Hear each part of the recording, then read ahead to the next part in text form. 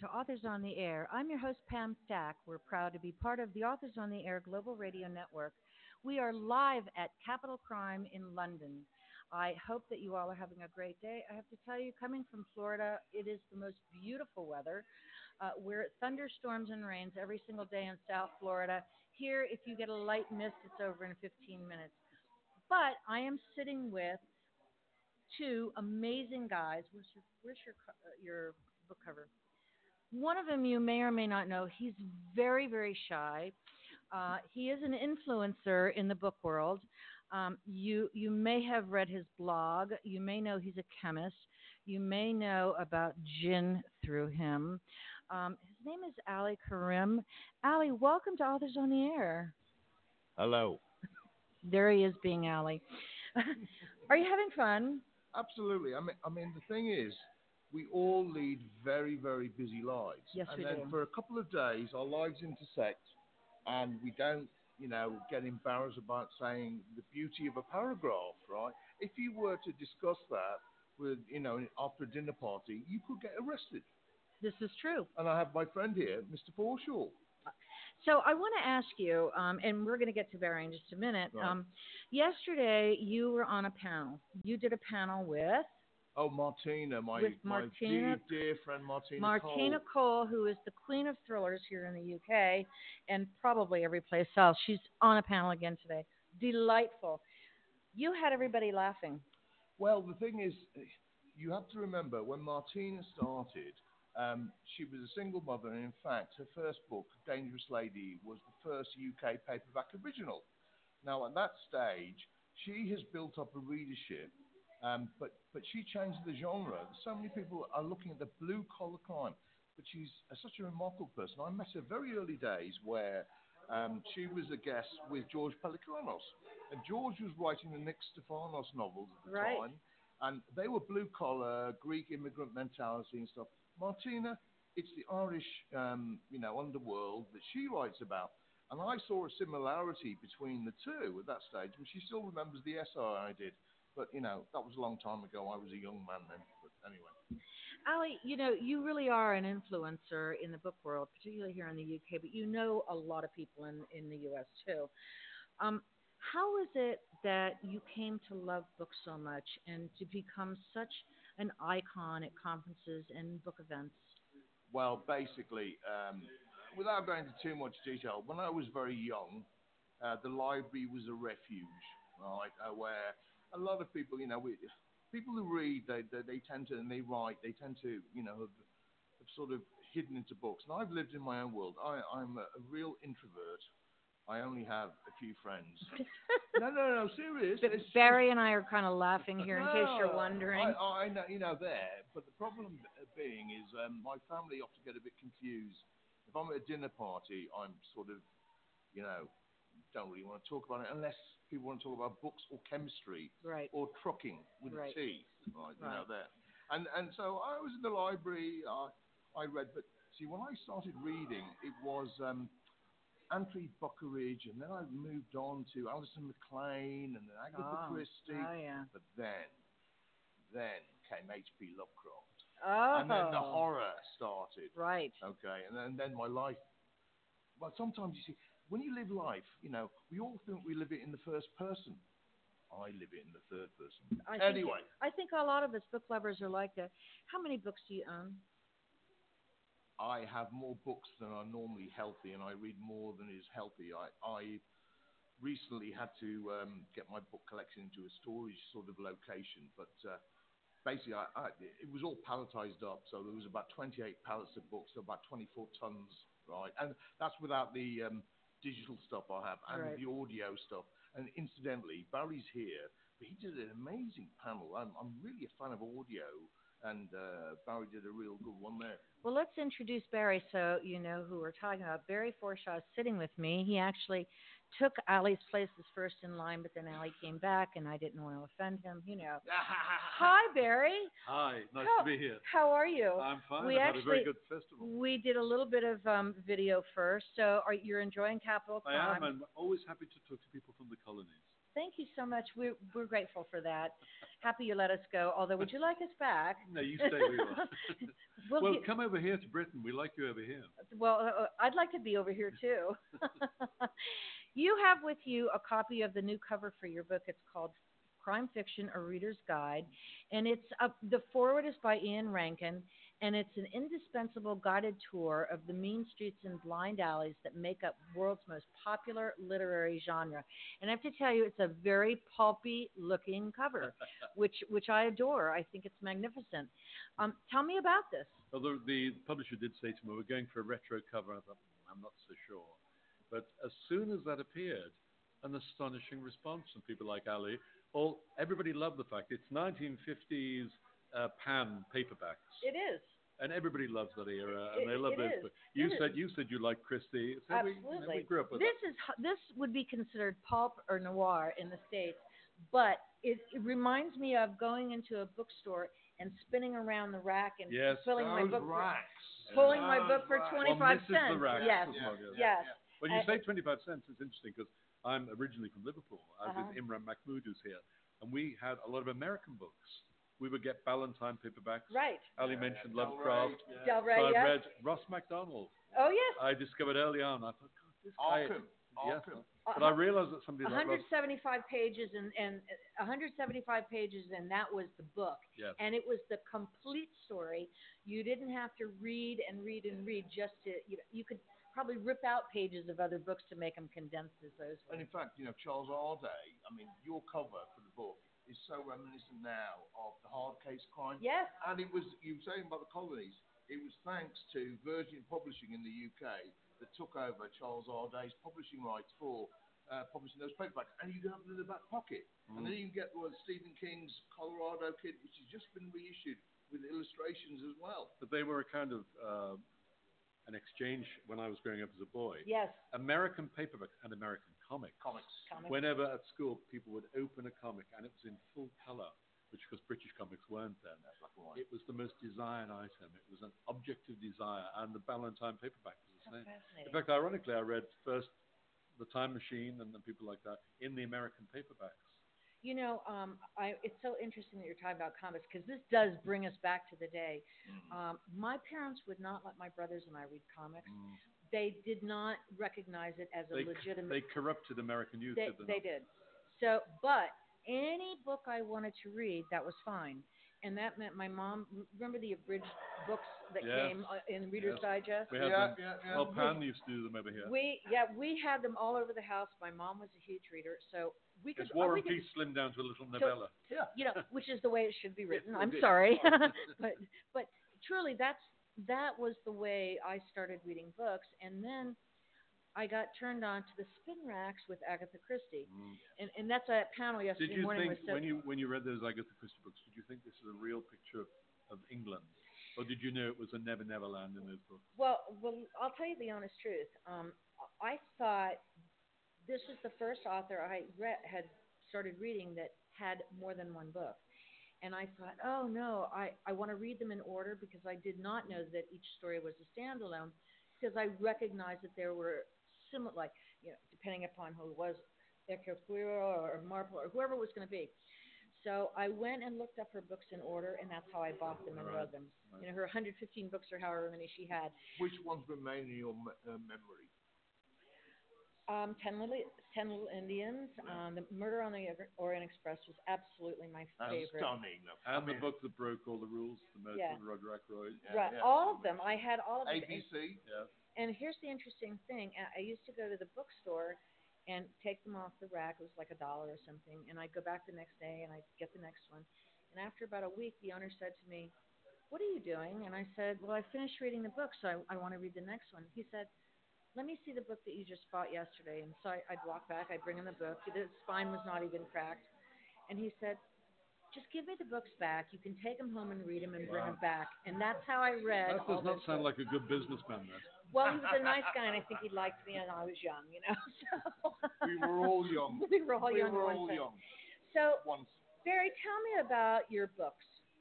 Well, I've written a lot, as Ali knows, books on Brit noir, American noir, Nordic noir, Euro noir, historical noir, pretty well everything. But I hadn't written one book except for a book I worked on with Ali called the British Crime Writing Encyclopedia. Right. But that still was only Britain. So I thought, why not, maybe as the magnum opus, do a book that has everything from Edgar Allan Poe and Charles Dickens and Conan Doyle up to the present. And all the writers here at Capital Crime are in it, I think. Barry, can I interrupt there? Sure. I remember the rough guide, right, which was great, but it was too short. Too short. Right. So well, this going to go into detail. This kind of grew out of it was a little kernel, which was the Rough Guide to Crime Fiction published by Penguin. And I had Ian Rankin do a foreword for me, as you can see he's done for this one. It says on the Amazon website, Crime Fiction Reader's Guide by Ian Rankin and Barry Forshaw, I don't mind. I don't mind because it will help the sales that Ian Rankin's name is on the cover. But I tried to cover everything, but and you can't because the genre is changing. You can actually change that, by the way, if you really wanted to. You know. You're probably right. Yeah. Well, but he's brilliant anyway, and so that's okay. Let's talk about your books. Why noir? It's a shorthand. A lot of writers like Alexander McCall Smith or American writers said to me, "I am not noir." I said, "It's a shorthand for crime." Okay. And it's now accepted. But people still want noir to mean dark, rainy streets. Yeah. Well, I think they want, what the film noir portrays. In America, a lot of they call them the neo-noirs, are really more the guy who's, kind of down on his luck and he thinks he sees an opportunity, but sure as heck it's not really going to be an opportunity. And he's going to end up dead. He's dead or worse off than when he started. So there's a little bit of a difference, between what you look at as noir and what that we look at in the United States. To me, thriller, mystery, noir, pulp, whatever it is, I'll read it. But I also like other genres. Yeah. Who inspired? So what else do you read outside? Did you read horror? Horror is the only thing I won't read. Serious? I used to get scared from Vincent Price and Bela Lugosi movies. Oh, well, Barry also. I thought I knew a lot about horror fiction until I met Barry, right? And he is Mr. Horror. But my love of Lovecraft or disturbing stuff. I weird, like Lovecraft, weird, actually. Yeah, the weird. Yeah. And the Mountains of Madness is my favorite. Yeah. What's your favorite Lovecraft? I don't have a favorite because they're all weird to me. All right. What about Barry then? I would go back further, and you did mention Vincent Price. Yeah. So I grew up as a boy on the Vincent Price Poe movies. Oh, Called The House of Usher, Pit and the Pendulum. And I knew that Vincent Price had his tongue firmly in his cheek. Right. But they still worked on the level of being... Well, let me tell you what I know about Vincent Price. He put out a limited edition cookbook. Yes. And I had it. That's as close as I came to anything Vincent Price did. And he was also a specialist in fine art. Yes, he was. He was the buyer for Sears and Roebuck. And my father was a manager. All right. So it was all, in Miami. So that's unusual. That's so really it's bizarre. How about that? 6 Barry, degrees of separation, yeah, right? But Barry knows all this weird trivia. You do. Yeah, but it's not a good thing. Ali has said that before. It's not a good thing to know as much as we know because it slightly pushes you onto the autistic spectrum. Retain the information I can retain. It's not a good thing. But we can feel welcome here because we know it all. Exactly. But when you were in with the general populace, as you said earlier, with the general public doesn't really trust people who know all that stuff. But you know something, Barry? Here's the thing. When I go to pub night and they're doing Trivial Pursuit, I want you on my team. Okay. Yeah. Not when it comes to sport, though, because I know nothing about And sport. I know a lot about sports. Yeah, well, so we're okay. We'll and Ali knows everything about everything else. No, I don't. He knows about chemistry. I know. No. I could talk for the next hour, if you'd like, on Carrie Mora by Thomas Harris, but I choose not to, because I'm in the minority that thinks it's his novel. To say that Ali is in the minority of the last Thomas Harris understates the case greatly. We all liked it. I mean, everybody I know liked it, but we were waiting for something as good as the No, but this is the problem. You can't. No, you can't compare. Talk about I know Red Dragon and Silence of the Lambs were just so exceptional, right? But Carrie Mora, as a concise 70,000-word exercise, it's not what he's written. It's the gaps within sentences. And you can pick up small. Even Hannibal Rising. Does Thomas Harris pay you to say this? No, but even Hannibal Rising, which is reviled by most quarters. The Ali Karim Show coming to you live from Capital Crime in London. You can remember moments like when Popple tried to climb out of the well he was thrown into by the Lithuanians, and he saw fingernail marks and the words "pourquoi." And that as Ali is the only person who remembers that passage from the book. No. So let me ask you both this, Barry. If you had to take one book out of all of your collection, which book would you take? Tough one. I'm going to cheat and answer that by saying the entire oeuvre of Ross MacDonald. I think it's probably the best. Wonderful though Chandler is and Hammett, I love their books. I do. I like maybe The Big Sleep, but if you take all the books of Ross MacDonald and fuse them all together, that's the book I'd take. Because they're books about human psychology, about families. They are. The betrayals in families. And they're fun. And they're fun.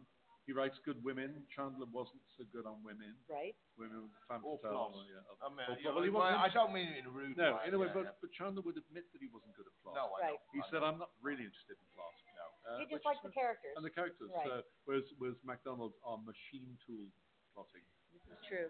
What about you? Who would you pick? Yeah, come on, Pam. Well, who would you pick? You're on you can pose the question. I probably would pick Shibumi. Okay. Trevanian. I love that book. Wonderful books, and they're not read nowadays. No, and it's really a shame. Those books, Trevanian. I haven't read them myself in 20 years. You will all be aware. It was Don Winslow who was here yesterday that did the follow-up to Sartori with the follow-up to.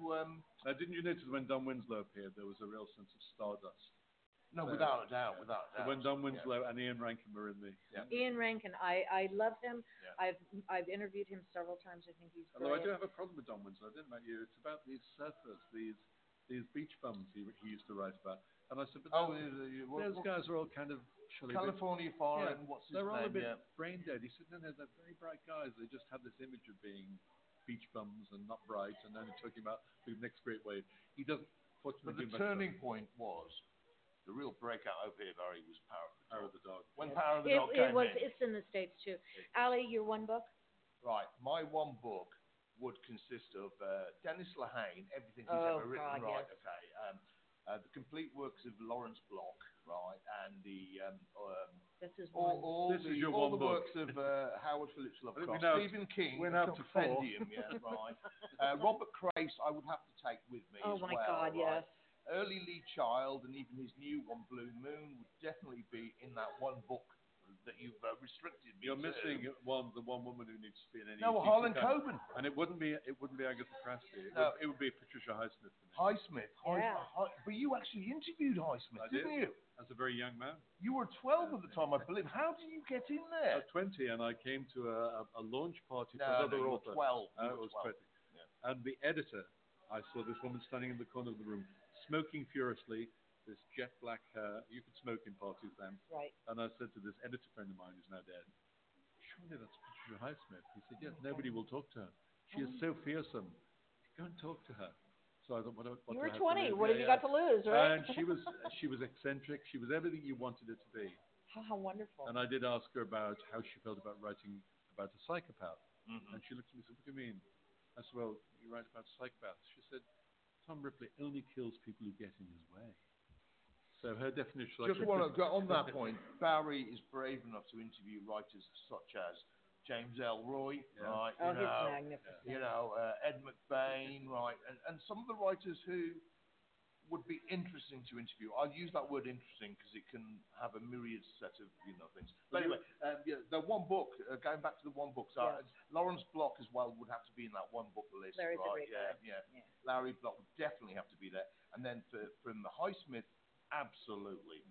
Barry, what would be your favourite British Highsmith? I mean, outside Tom Ripley. It wouldn't be a Ripley book. Right, which one? No, I would say all her other non-Ripley books are her best Then work. pick one. While you're thinking, Cry of the Owl. Cry of the Owl. Yeah. The whole idea of that stalker business right there. But I would have to say, and she has said that it's her favourite novel. I just reread it recently, The Glass Key. The Glass Cell. The Glass Cell. Glass Key might be another writer. Yeah, but then also in the one book thing, I definitely, all of Jim Thompson would have to be in my one book collection, right? I just recently reread them, and they were very risque for their time. Also, Richard Stark, the complete works of Richard Stark. I'm just sorry, no, you asked for one book. There you go. Imagine if you'd asked for more than one book. But, I'm thinking to myself, if I had to choose, and you mentioned Bob Crace, who I love everything he's written. I like Mike Connolly's books, especially the new ones. Just a trivia, Robert Crace, you mentioned comics. His first publication was a letter he wrote in The Amazing Spider-Man. I think it was issue 161. And that was his first publication. His brain is amazing. I'm going to have to ask him next time I interview him. I like Mike Connolly's newest books of ballad. I love the twist that it's taking. And The Night Fire. has the three. Yes, I know. It's got the and three. It's got three shocking things that happen that I never in my life expected. I will not give it away. No, don't. I love Preston and Charles Pendergast character. I love in romance Susan Elizabeth Phillips. I think there's no one who writes any better. She's not really known over here. Tess Gerritsen? Pardon me? She's not known over here? No, she's not. She is strictly. Tess is wonderful. Tess Gerritsen. Yes. But you know, the new book is really amazing. But and she's very nice too. Yeah, and the thing is, and I'm not saying too much because it's all legal, but Gravity, the film version, right? Right. And some things that can happen in life are a bit odd. But Tess Gerritsen, Karen Slaughter, another one that is disturbing as well. But my one book selection, I could carry on for another hour, but I'll cease at this point. Well, Do you like my one book? I like everybody's books. All right, good. You are my hero if you can write a book. You're my celebrity. No, I don't. Barry's the man. I don't own a television, so anyone who can write a book is a hero of mine. You're my celebrity. Here's what I will say: I like reading across genre. I don't like horror, as I told you, for crazy reasons, because when I was a kid. I do love talking to writers, though, and finding out the books they like. And Ellie, you have such a terrific memory. I think I read sometimes I'll read 4 books in a day, and those are just books on my Kindle, and usually it's light stories, okay? So I don't remember all of them, but also I'm like you, I have an embarrassment of riches. I get so many books, all every day, all the time, and so sometimes I feel like, shame on me. I don't have to read those books. I don't have to read them, because if they don't catch me in the first page or two, yes, there it is. Except there are some books that are slow burners. So I realize that, and here's the thing: when I'm reading what everybody else is saying, and I think I've missed it, then I'll go back. Yes. My gut instinct is usually right, though. Well, you mentioned that because with Robert Galbraith, I didn't cover the first one for Financial Times. I'm their crime critic. Right. And they rang me and said, "Why did you not cover the Galbraith? You know who she is." Right. Absolutely. And I said at the time I didn't know who she was. Right. And it's very good, but you would pay more attention to J.K. Rowling than Robert Galbraith. Yeah. But I can't say too much, but the story behind it is. It's almost a crime thriller in its own right. As you say. But we can't we can't talk about it. But anyway, it's really good. I need to get more coffee. Okay, so I'm going to dash in a minute. I'm so glad you stopped by. You've been so quiet the whole time. We've hardly seen each other. No worries. It's been a pleasure. And Barry, thank you, Allie. Take care. I'll see you later on, darling. Bye. Bye. So Barry, I want to continue on this path of writing and all. You've been a journalist, you've been an interviewer, you've kind of done it all. Yes. Jack of all trades, master of none. I think master. I know you were not reaching for that phrase. But I think master of some. You've been very successful with your book writing. Tell me, did you know from jump? Did you know as a child when you got introduced to books that you were going to write? Interesting question, because when my family home was destroyed from the north of England, and it's torn down, my mother suggested I might go into what was left of my bedroom still, and I found 4 A4 notebooks ring-bound, which were full of book and film reviews, which I'd written at the age of 12. Wow. And I thought, yes, I'd always wanted to do it. Did you go to school knowing that's what you were going to do, or did you have something else in mind? No, and it's interesting, though. I realized, as Ali was saying earlier, you realize you're slightly different from your schoolmates. Football was the thing. Right. And that's when you said, I don't know that much about sports. So I would stand outside the English class, and I would tell them about the book we were all supposed to have read, because I was the only one who'd read it. The one who'd read it. So I would give them the quick précis of the book that we were supposed to have read. I never aspired to be a sports type at all. So I suppose, in a way, there was a nerdiness there, which hopefully I've overcome. But well, I wear the label proudly. Yes. If someone wants to tell me I'm a book nerd, I'm kind of happy with that. It's not a bad label. It is not anymore, that's for sure. Particularly now when you see, I often speak to parents and say, do your kids read? And they tend to say yes because I'm mixed with people who are in the book world. So their kids would read. But I worry about the future in America, Britain. I do too. I've noticed when I'm sitting on the tube as I'm trying to get around, maneuver my way around, I see a lot of young people. Now I've got, a Kindle book on my phone, even if it's only just a couple stops from one to the other. everybody else is, their head is down. I'm afraid for their posture will never Tell be me normal. about it.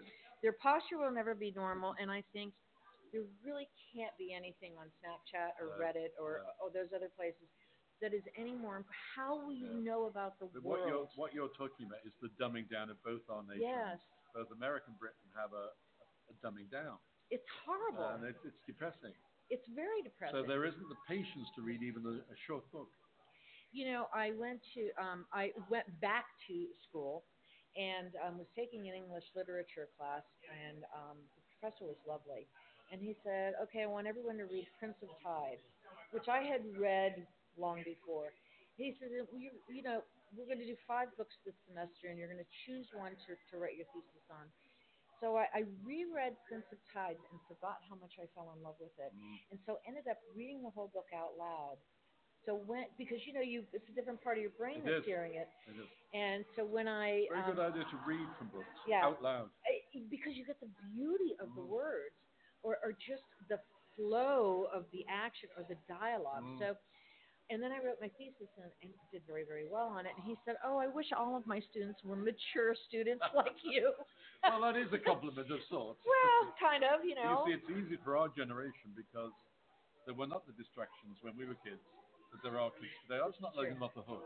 That's because true. bright kids still can read books if they want. Right. We didn't have Snapchat or whatever. You know, I'm kind of grateful that my phone is not a smartphone. It's kind of a, you know, high school graduate phone. Yeah, exactly. You know, so I can do just what I have to do to stay out of town and not worry. Otherwise, I would hate to think that I'd be, you know, glued to my phone doing those apps and everything. And that's good reading time when you're doing all that stuff. It really is. And you know, I'm very blessed to have, like I was saying to you, an abundance of books to choose from. Is there anyone you want to talk to that you haven't had a chance to interview?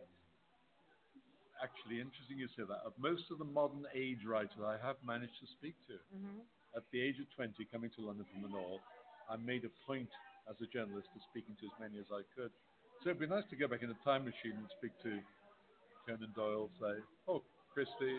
Christie, for sure. But there are so many fantastic writers around today. I don't feel deprived.